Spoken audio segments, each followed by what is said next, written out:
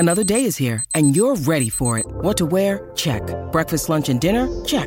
Planning for what's next and how to save for it? That's where Bank of America can help. For your financial to-dos, Bank of America has experts ready to help get you closer to your goals.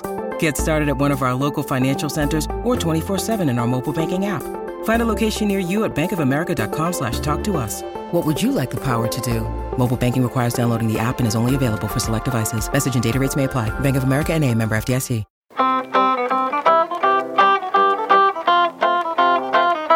People of America, it is your lucky day. It is I, Steve Bender, the Grumpy Gardener. Welcome to Ask Grumpy, a podcast from Southern Living.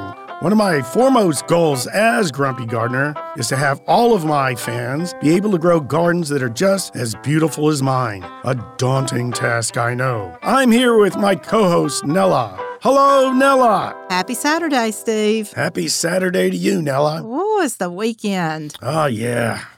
Time to kick back, except for me, because I'm always working for my listeners. I never take a day off. Oh, we are so grateful. Yes, as you should be. Okay, we have a great question from Michigan. Michigan, the frozen tundra. Can you believe you've got fans in Michigan? Yes, I have them all over the world. All righty. I live in Michigan and have a question about blue hydrangeas. I've had them for 3 years, and they get plenty of light. I feed them with food for acid-loving plants, but they've never bloomed. Any advice? Well, it could be a couple of reasons why your hydrangeas aren't blooming. When you say you have blue hydrangeas or you have the pink ones, generally you're referring to what we call French or big leaf hydrangeas. The botanical name is Hydrangea macrophylla. And if they're not blooming, you may be pruning them at the wrong time. The only time that you should be pruning them is in early spring, and before you prune, you go out and look for signs of life in the stems. And when you see these big, fat green buds start coming out of the stems, what you want to do is cut each stem down to the top, just above the topmost bud. And that way you won't be cutting off anything that's alive, or you won't be cutting off any flower buds. Now, when the flower bud opens, you can tell it from a leaf bud because the flower bud will have this little stalk in it. It looks like a little stalk of broccoli, and that's just a little expanding hydrangea flower. So you know that you're going to get a bloom. Now, another problem could be that when you live in a place in the upper Midwest like Minnesota or Michigan or something like that, it could be that your winters are just too cold for the kinds you have. Leaf buds are hardier than flower buds. And if you have a really cold winter, it can kill all the flower buds and you don't get any flowers.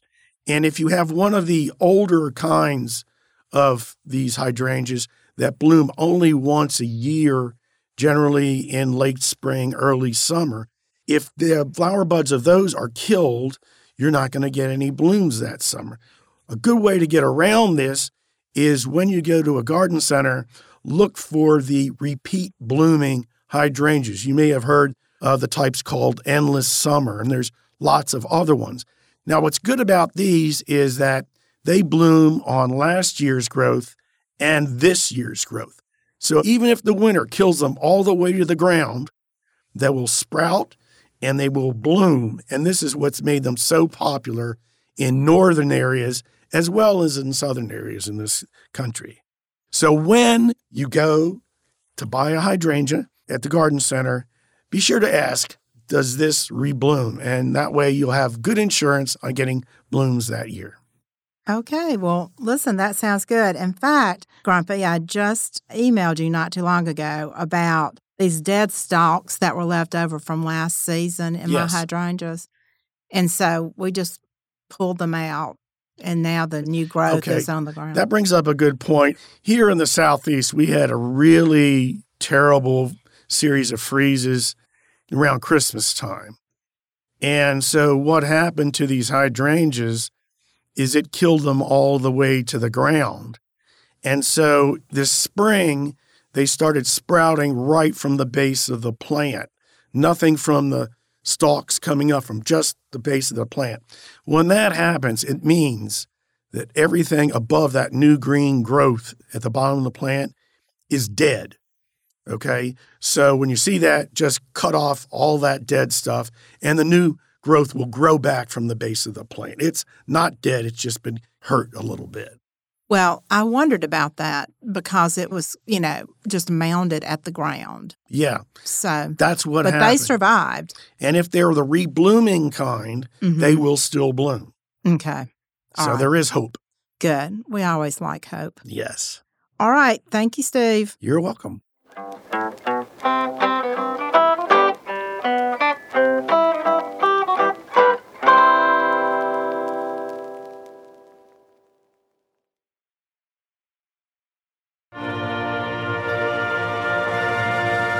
Hello, Grumpy. Hi, Nella. It is time for Plant of the Week. Plant of the Week. Oh, my gosh. And look, this is another one that I haven't heard of. And I know people are thinking, why is she asking these questions since she hadn't heard of half of these things? Why is she on this show? Anyway. Okay. It's called balloon flower.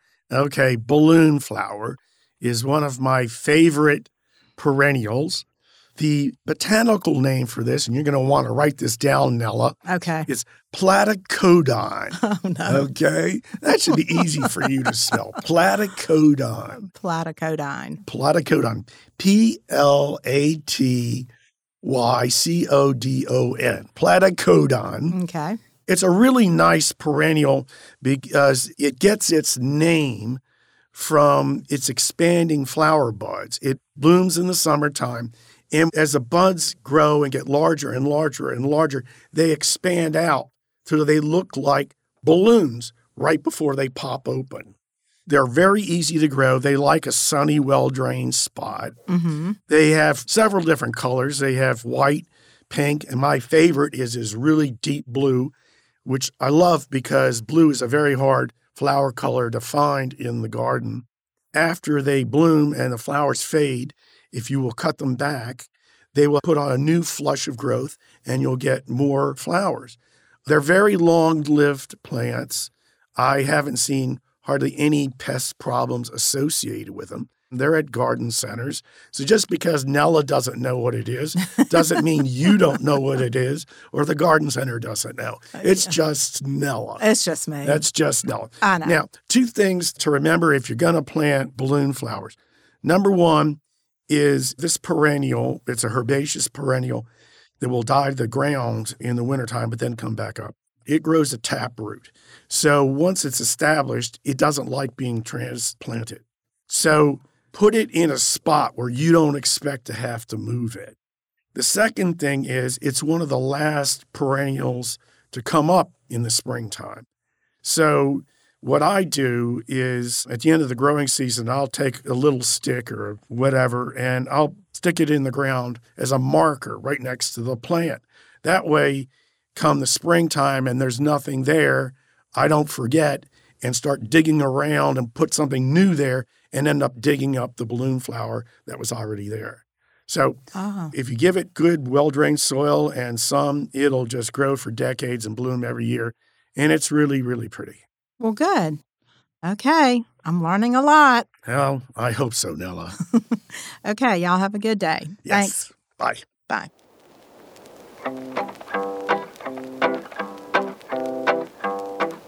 Thanks for tuning in to Ask Grumpy. This podcast airs every Wednesday and Saturday. If you have a question, you know where to find me. No question goes unanswered on the Grumpy Gardener Facebook page. Be sure to follow us wherever you get your podcasts so you don't miss an episode. And we love your feedback, especially positive feedback. If you could rate this podcast from 9 to 10 and leave a review, that would make me, Grumpy Gardener, very happy. You can also find us online at southernliving.com/askgrumpy.